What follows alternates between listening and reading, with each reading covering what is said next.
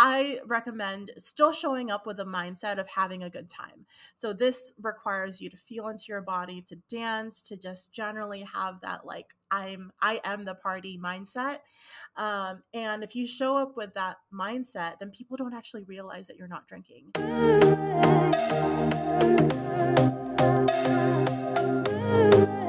Welcome to the Travel Not to Escape podcast.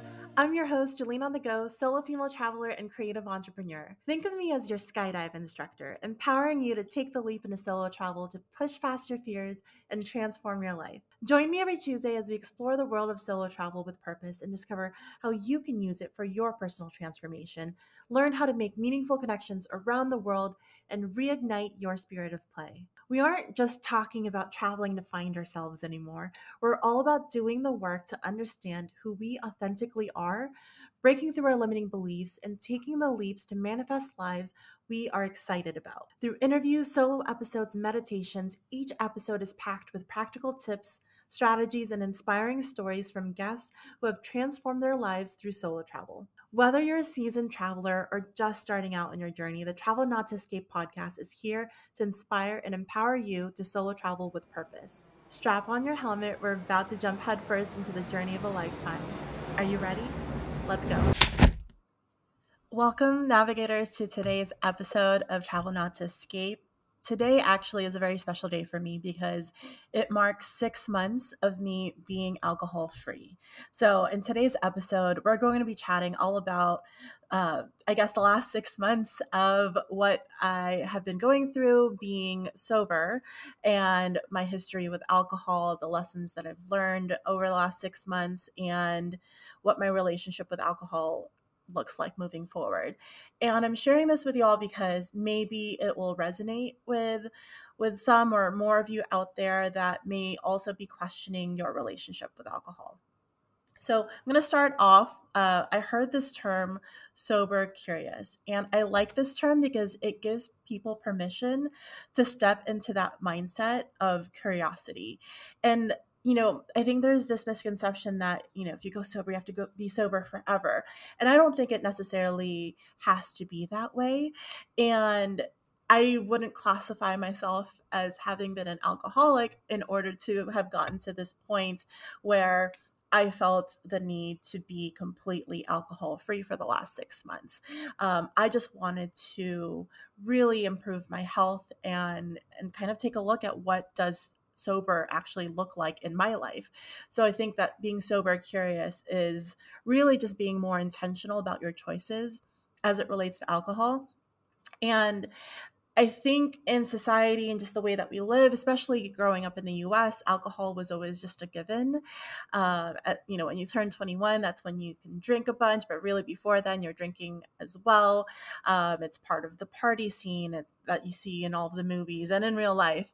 And so I myself never really questioned it all that much. And now I'm at a stage where I am trying to understand what role it plays in my life and whether it's enhancing my moments or it's taking away from my life. And so in the last 3 years, especially, I've been traveling full time and I've made a lot of large changes in my career and life.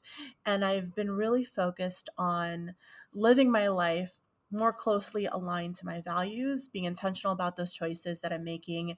And so I really want to work towards a better version of me. And so in the last 6 months, cutting out alcohol was that decision that I needed to make in order to gain some clarity in other areas of my life. So I'm going to be sharing this sober curious journey with you all. And I think first of all, I want to take a step back and just talk about my history with alcohol. So as I mentioned, I never really considered myself an alcoholic, but my birth father definitely was. And so because I had that as my starting point in life, and because of his alcoholism, that led into a lot of domestic abuse and things that my mom had to go through.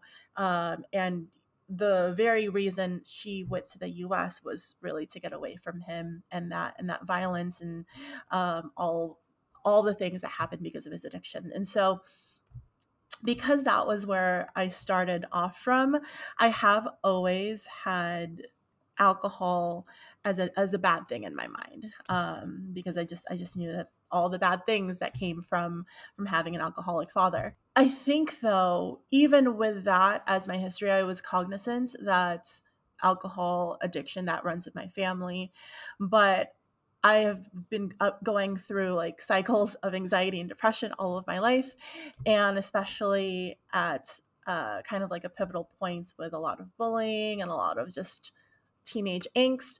I actually started drinking at the age of 11. And this was at I think it was like someone I knew was throwing a party, and it was their siblings that had alcohol there. And so, yeah, I had vodka at the age of 11. I don't think my mom knows that. But after that, I think I drank alcohol at some points throughout high school, but it was never something that was a huge part of my life until college. And that's really, I think, when I joined a sorority, and then there was really not much else to do on campus, and I was living away from parents for the first time. The same thing that everyone goes through, and it's just normalized in your 20s that you go out, you go get drunk, like, and I did blacked out drunk, and it wasn't something I thought was a bad thing. I was just living my normal 20s life. And I think where it started to maybe make some impacts in my life was when I started, I think, going further into depression and then leaning into alcohol to try to escape the feelings that I was feeling. And what did that look like? So that looked like me being a workaholic and working over 12 hours a day, really, really hard, not seeing anyone, not really doing much self care. And then on the weekends, hanging out with friends that drank heavily. And so I'd be taking 10 shots of tequila every Friday and Saturday night, using Sunday to recover, and then repeating the cycle again on Monday through Friday. And, it was a way for me to escape the stress of my job. It was a way for me to connect with people, but not really. It was just a way for me to like be around other people without having to feel any feelings. I was just able to kind of, exist in this like warm and fuzzy state. And I didn't question my relationship with alcohol until it was pointed out to me by my therapist when I finally got to my lowest of low in 2016. Um, and I started seeing a therapist, and she was talking to me about my pattern of working hard, playing hard, which I thought was just the normal American dream. And she was like, you're binge drinking, right? And I'm like, wait, what? That never, of course not. Like, I'm just going out and having fun. Like, I don't understand why, you're killing my vibe. But the more she kept saying it, the more I started to really think about it. And she was right. I was using the alcohol at that point to escape from just the stress from the relationship I wasn't happy with the friends that I wasn't vulnerable with, was just the life situation that I was in and felt like I couldn't change. And so it was just easier to have those moments of blacking out in order to not think, to not feel. But as I started having this therapist who was a literal mirror pointing me and showing me everything about me that I was like, okay, well, if I don't like this, and then these are the things that I can change about it. And then I actually had to make those changes. So I did have some more sober periods kind of around that time. as I was leaving San Diego and moving to Chicago and sort of letting a lot of things go in my life, I was having a lot more sober periods where I would test myself with 1 month of not drinking, with 2 months of not drinking. But that was really ever how the most that I had gone without drinking was 1 or 2 months. And then I moved to Chicago, which was an amazing time for me, but also a very, very big drinking city. And in terms of like making connections and forming relationships there, it was very much alcohol based. And that was just a given. That's just the culture of the city. It's a lot of fun, but again, it's a lot of it is dependent on alcohol. And so for the 3 years that I lived in Chicago, I was mostly always drinking. And especially, again, I kind of fell back into my like workaholic tendencies, especially working in consulting and now having happy hours sponsored by the company. And, everyone was working hard and playing harder, and we would be drinking. And I think also in that environment where it's a very, male dominated field, I remember I was drinking whiskey in my manager's office, and that was how I was able to bond with my colleagues, my coworkers. So because the environment just was set up for me to constantly drink, and it was normal, and it was the way that you networked with people and had fun, and how you spent your weekends, it was just a normal part of my life. And I kind of flowed through that up until the pandemic hit. And I made the decision around right when the pandemic hit that I'd wanted to actually go sober for however long the pandemic was going to last. I lasted, I think, like a month, and then I got into a relationship. And that was really also another mirror that was held up to me in terms of my drinking habits. Was in that relationship, he actually didn't want to drink as much. And I found myself wanting both of us to drink in order to be able to have those vulnerable moments together that I think I just wasn't comfortable in asking the questions I wanted to ask. And I was feeling insecure, and the alcohol helped ease all of those hard feelings that, it was just easier with a bottle of whiskey to have conversations about. And after realizing that that's kind of how that relationship was developing, was on the foundation of alcohol. Once we both stopped drinking for a bit, we actually gained clarity that that wasn't the right relationship for both of us, and that like he wanted a more settled life and I wanted to travel. And so that kind of ended that path and got me into the digital nomading world. And as I've been a digital nomad, I've actually cut down my alcohol because as you're solo traveling, you don't really have the moments like, yes, you go out and you drink and party, but I'm also very conscious of like being alone as a woman and then being inebriated and having to get myself home. So I have cut down on alcohol, but it's still like, I think in the nomading world, when you're traveling, it is a way that you meet people. You go to the happy hours, you go to the um, whiskey tastings, wine tastings. There's a lot that of the activities and the ways of meeting people that are very much still alcohol based. So that's kind of my history of alcohol, up to the point where I got to this year. And the thing as well with the alcohol is it's kind of come hand in hand with my eating disorder and my body dysmorphia, which I haven't really shared with a lot of people. But there's this thing in my mind where I actually cannot, for the life of me, like really truly see what I look like. And it messes with me a lot because if I'm looking in a mirror, it actually doesn't register in my mind like what I actually look like. I have to take photos, I have to take videos, and then I have to actually like look and critically look at them in order to really gain an understanding of what do I look like. And this has affected me because I also binge eat whenever I feel out of control. It's my form of one, protecting myself from some past traumas that I've experienced, but also controlling the overwhelming feelings that I'm feeling at a particular moments or the anxiety that comes up. And so with the binge eating and the body dysmorphia, whenever those kind of get triggered, I have alcohol, or I did have alcohol as a way to escape how I was feeling about my own body.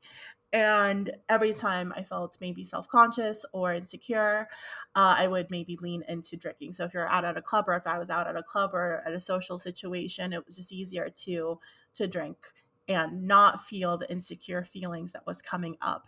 And then I kind of perpetuated this cycle of body dysmorphia and binge eating in myself. And it took a while of working through with a therapist to really understand that this was a pattern that I was going through. So this year, actually, I started feeling those feelings again, and it, I decided that rather than lean in to drinking alcohol in order to numb those feelings and thoughts that I was having, that I was actually going to do something different and not drink at all. So I started April 23rd, 24th. I had been in Rio. It was a lot of fun. And there was just something that happened in me at that time when I was in Rio, where it's just, I was eating a lot and I was drinking a lot. And it was actually a very body positive location. And it was so much fun. But maybe because of that, I started to think, like, how, I'm seeing all these like people just being so confident in their skin and their bodies and moving and dancing. And I don't feel that way. And I know that I can feel that way, and I have before, but I don't feel that way now. And so after Rio, I really started thinking, okay, I need to break this pattern that I'm in, because I can't just keep, like, it's a very slippery slope with me in terms of like my eating disorder and body dysmorphia, and really going down that rabbit hole again. And so rather than continuing that pattern, I decided, okay, I'm going to give myself a break. And it wasn't really an intentionally long time that I had set for myself. I just said, okay, I'm going to be sober while I'm in Colombia. And I was in Colombia for 3 weeks. So then in Colombia, I was actually fortunate enough that in Medellin specifically, they have so many drinks that are mocktails and juices and are fun. And actually, I didn't have the temptation as much to drink alcohol while I was in Medellin, because my friend who was staying with me, and we were nomading there together, also wasn't drinking, and there was so many options to not drink alcohol in those places. So then after Colombia, I had a series of different trips planned around the U.S. and Puerto Rico, and I was thinking, wow, like I have weddings to go to. I have like I was bartending in Chicago and not drinking, right? So there were all these things that I was doing now sober. And the more that I started doing these things sober, the more I was like, well, I don't really need to drink, right? Like if I can get through a wedding and I can get through bartending 2 nights in a row in Chicago, and living in Chicago for 3 weeks again, completely sober, and it just be like completely fine and normal, then why do I need to drink? And as I kept going, the days kept passing, and the events that I attended kept growing, I started realizing that I was building up my confidence as well. And finally breaking free from the kind of like that insecurity and the feelings, the body dysmorphia, the eating disorder that I knew was my pattern. So that's kind of how I ended up being sober for so long. And then I went to the Philippines to celebrate my birthday. And because of my history, my family history with my father being alcoholic, when I went to the Philippines in July, I just felt in my soul that it was not right for me to drink alcohol in a place where my dad was an alcoholic and had caused so much pain to my mom and my family. And so yeah, I went through 2 months in the Philippines without alcohol, and now I'm in Bali. And again, like the location that I'm at in Ubud, like I don't really feel the need to drink. And so yeah, that's kind of how the last 6 months ended up happening.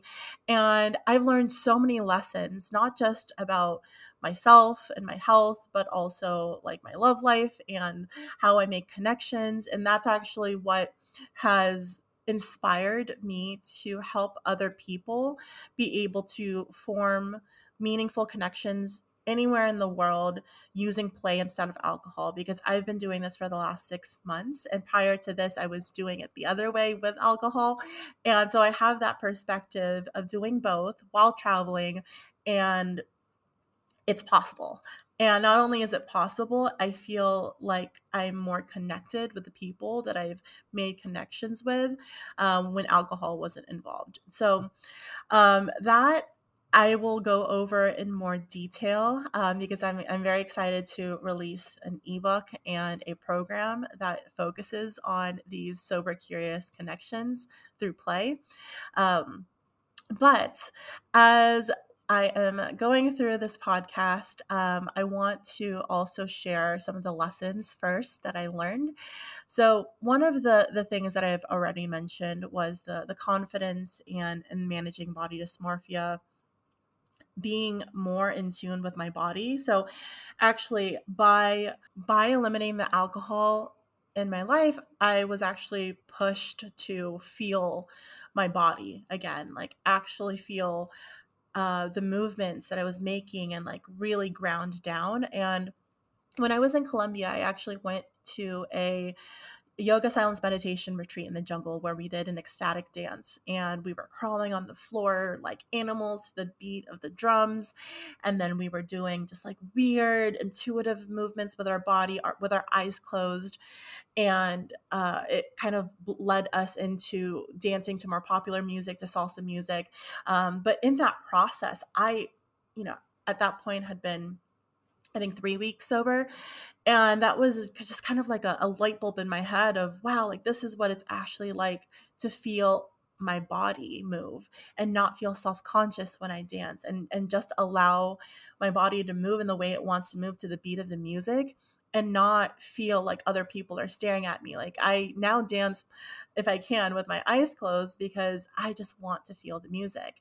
And so being alcohol free and also doing these things like ecstatic dance has allowed me to get back into my body. And so rather than leaning on alcohol whenever I feel self-conscious, I I don't have that as a crutch anymore. And so I have to sit with those feelings and I have to process them if I'm feeling a certain way, and then do it anyway, move with my body anyway, because the best way to get over it is by just doing it. And the interesting thing is, like, people have actually said like, oh my god, you look so confident when you dance, you're such a good dancer. But it's like, in my mind, I've had to go through so much mental gymnastics to get to this point. So if I can do it, you can do it too. So whenever I do have those thoughts that are just like so overwhelming in regards to my body, because they still do come up, I book a therapy session. I go to sound healing. I use tarot cards. I journal. I do breath work or meditation session. Like, I have now a toolkit of things that I know make me feel better, that reground me, that take away some of those intrusive thoughts so that I can proceed as confident as I can. So rather than leaning on a bottle of wine as I did before, I now have a more healthy toolkit. So that definitely has been a really big lesson that I learned, and really was one of my first objectives in cutting out alcohol for this time period. The second lesson that I learned was gaining clarity on dating with alcohol. So over the last year and a half, I actually had stopped dating because of just the focus that I wanted to put on my business. And I recently went on a few dates while I was in Bali, and I have this thing that my friends make fun of me for, because I end up going on the longest possible dates. Like, I think my last date was 15 hours. I've been on like 24-hour dates. Like, what, most people will meet for a coffee or meet for a drink and be done in an hour. Like, I'm spending a whole day with these men. And initially, I was thinking, it was all alcohol fueled, and that was one of the things my therapist said as well. Is like, you need to date these people without alcohol, because that way you can get a better idea who they actually are, and not let the alcohol be the one that's dating them. And so I've done that a few times, but then more recently realized, especially going back into dating now completely sober, that I still do those marathon dates, that it wasn't the alcohol that was fueling how long these dates were. It was like an underlying issue for me personally, where I think I just didn't want to deal with the after date stuff, because like the date itself is never as bad as the feelings that arise after the date, right? Because the feelings that come up after the date are those feelings of rejection, those feelings of self-consciousness and insecurity. And I was trying to control the outcome by not letting the date end, and just like having the best time on the date, and like getting all of those like good vibes in during the date. So I realized when I cut out alcohol that there were some underlying dating issues that I still needed to address, that I was just putting alcohol on top of and blaming, but it really wasn't the alcohol, it was me. And that was work that I still needed to do in order to control my impulses and assess the actions that I am making on these dates. So clarity. Third lesson, I also developed an appreciation for hobbies and discovering the importance of play and vulnerability. And so the type of vulnerability that happens when you're drinking is you get just so you get so drunk, and you get comfortable because your inhibitions are gone, and you can just say whatever it is that you want to say, and in hopes that the other person will probably forget as well, or is at the same state that you are. And um while those have made some connections in the past, you can substitute that level of vulnerability that you get to when you're drinking with play. So that's actually what the program is that I'm building, is how do you understand what your play style is and what feels most like play to you, to get yourself into that vulnerable state to connect with another human, without having to both be drunk to get to that same way. So understanding what hobbies, what activities light me up, feel like play to me, and then using that as a foundation to connect with other people has definitely been a lesson that I've learned, and that I also want to share with others. So number 4, understanding the standards are higher for meaningful conversations. So this is for both dating and connections, and generally for how I'm investing my time. So I realize that I'm a lot more critical of the time that I'm spending with someone, and I want to nourish my connections more with some deeper conversations than I do with just being drunk and on a different state. And this has allowed me to also kind of separate the types of activities that I'm doing. So if I'm craving something that's more meaningful, then I'm probably not going to get that craving satiated through going out to the club and dancing, right? But I still do love dancing. And so if I'm going to go out to dance with some girlfriends, like that's going to be what I do. I'm going to show up and I'm going to have fun and I'm going to dance, and that's the energy that I'm bringing. If I want a meaningful conversation, I'm going to have that at a dinner, at a different like one-on-one type of event. So I'm now able to kind of separate the different types of activities that I do and what I'm looking for in each one.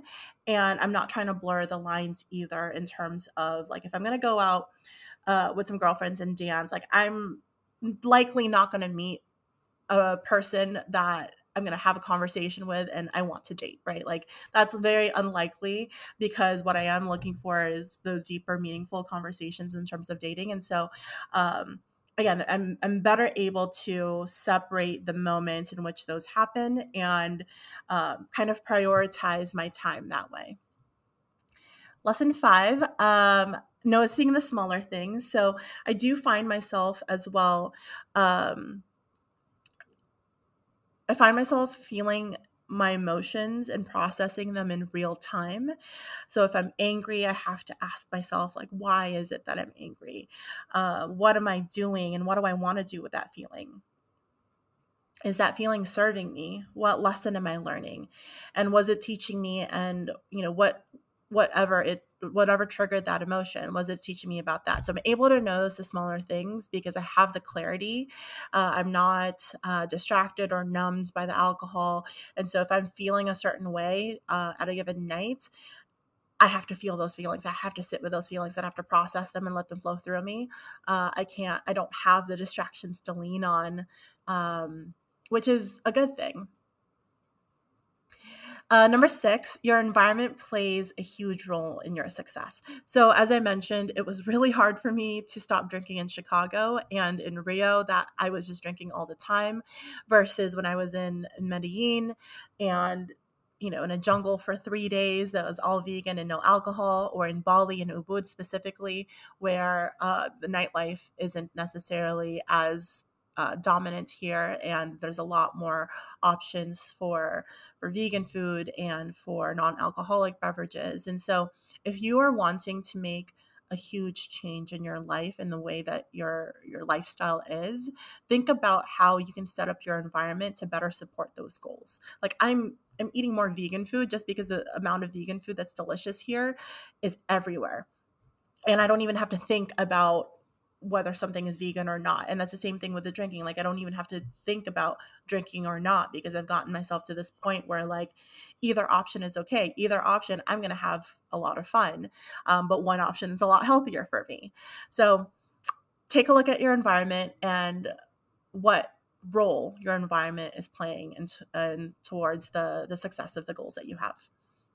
Number 7, realizing that friends respect your decision to be sober. So generally, I found that friends have been so supportive of my decision to not drink alcohol.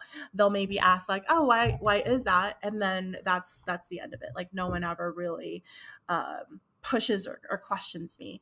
But there have been 2 instances that I found where people have wanted me to drink, and I found it kind of fell into 2 categories. So it was because they wanted you to have a good, fun time vibe, and they thought that the only way in order to do that was for you to drink. And the second was because they were feeling self-conscious and wanted everyone to also kind of have that same level of numbness so that they didn't feel as self-conscious. So to address the first one, where they just want to have a good time, fun time vibe, I recommend still showing up with a mindset of having a good time. So this requires you to feel into your body, to dance, to just generally have that like I am the party mindset. And if you show up with that mindset, then people don't actually realize that you're not drinking. Um, uh, and that's the weird thing is like the majority of the time, because I'm showing up, and if I show up for that night and I'm dancing and I'm vibing, people don't realize I'm not drinking until I'm ordering a water. And that's when they're like, wait, you're not drinking? That's when it's a conversation. But it definitely, if you show up with that mindset, it addresses that first group of people who just generally want you to have a good time as well. But they just don't know if you'll get there without the alcohol.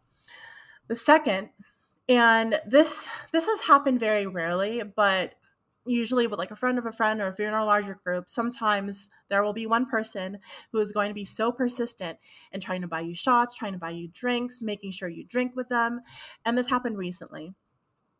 And I noticed in general that the pattern is because they're actually self-conscious about themselves when they drink, how they're acting, and because of that, they want you to be on the same level as them so that they don't feel as self-conscious. And so this happened recently when I went out with a friend of a friend, and he kept asking the whole time. He's like, am I being annoying? Am I being too much? I like, do you like me? Am I being cool? Like he kept asking those questions. And then he kept also being really persistent and like making sure I took a shot with him, making sure I had a drink all the time. And I tried to tell him, no, I don't need the alcohol. Like, you see, I'm still dancing. I was trying to address the first piece, which was the good time, fun time vibes. But I realized it was actually a deeper level than that like he was feeling really insecure.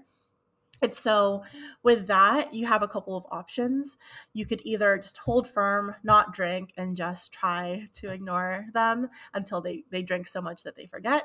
Or you can keep a drink like a mocktail or like a soda water on hand just to not even have those conversations. Just say like, yeah, I'm drinking already. You're good.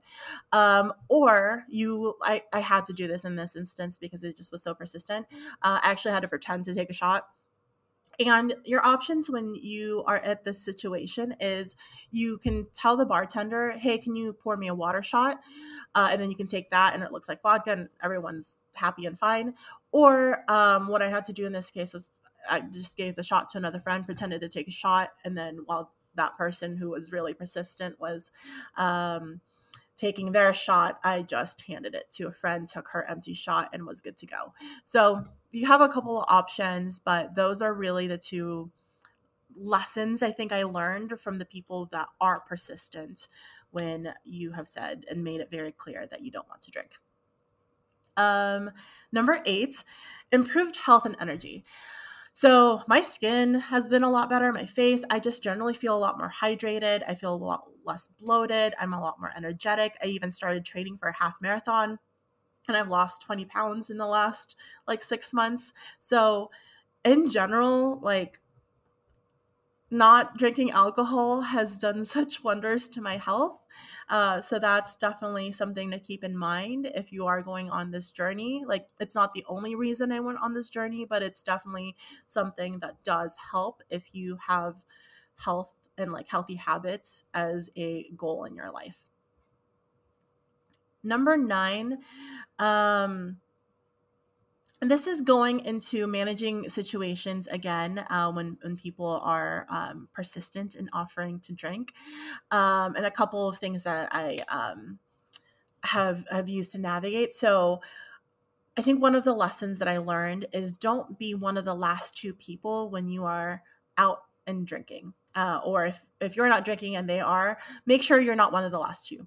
Because what ends up happening is that you have to be that person that stays longer, that watches that person to make sure that they're not going to get taken, kidnapped, whatever it is, or because if you're going out, you're solo female travelers going out together and one person gets a little too drunk, consciously, like, I can't leave a friend. So I found that it's just easier if you, one, avoid being one of the last two people that are out, because then you can excuse yourself at the time that feels best for you and you don't have to have someone else's night dependent on what time you go home. The other option is being clear ahead of time, which is what I'm going to be doing moving forward, is being clear in communicating what time you are going to go. So that way there's an expectation that, like, hey, maybe don't drink as much because I'm not gonna be there after this time period. So that puts the expectation on the other person to say, okay, I'm gonna make sure to kind of moderate my drinking so I can make myself, I can take myself home. And so that's definitely a lesson that I've learned over the last 6 months is I don't want to control other people's drinking. I don't want to control other people's way of going out. The only person that I can control is myself. But in these situations, I can't leave if someone is not able to take themselves home. So I just need to make sure in the future that I communicate whatever my morning commitments are, that I have a hard stop for the night, and then this will allow them to make the decisions that they need to make in order to control their drinking themselves or be able to get themselves home safely. But at least I, was able to clearly communicate my boundary and my hard stop and set that expectation ahead of time. And, it is just like learning lessons moving forward in terms of my level of communication, especially in these situations where I'm not drinking and maybe a friend is. And the last lesson that I want to cover is just like normalizing being sober in general. Like, the longer that I'm sober, the longer that being sober actually is not a big deal.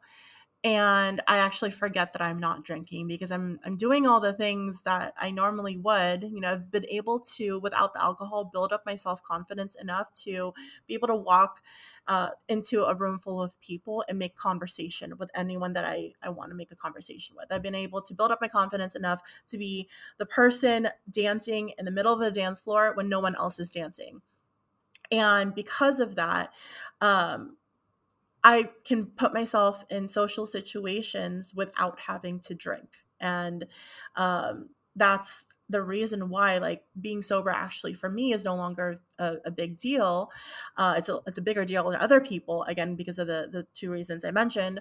But for me, like in my day-to-day life, like the longer that I'm sober, the less I'm actually pressured to want to drink. And now I'm at the point where today is my 6 months of being alcohol free.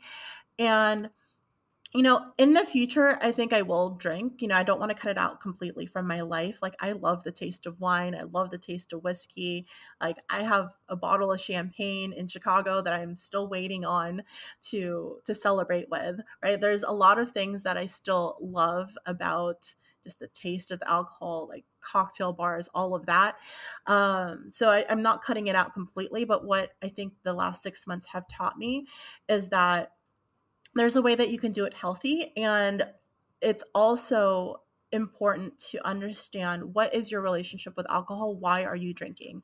Are you drinking because you feel like it'll help you be more confident, if it'll help you be more secure, if it'll help you be less awkward in relationships and conversations and connections? Because if that's the reason that you're drinking, maybe it's time to be a little curious about why that is your go-to form, to work through some of those feelings, and what are other things that you can add to your toolkit in order for alcohol to not be the only thing that you rely on. So again, I'm not trying to control anyone else's drinking. I just want to share kind of what the last 6 months of not drinking and the lessons that I learned have been for me, to maybe encourage other people to think about what is the role that alcohol plays in their lives, and in what ways can you substitute it in different situations that will make you feel more confident and whole and help you more towards the goals that you're wanting to accomplish.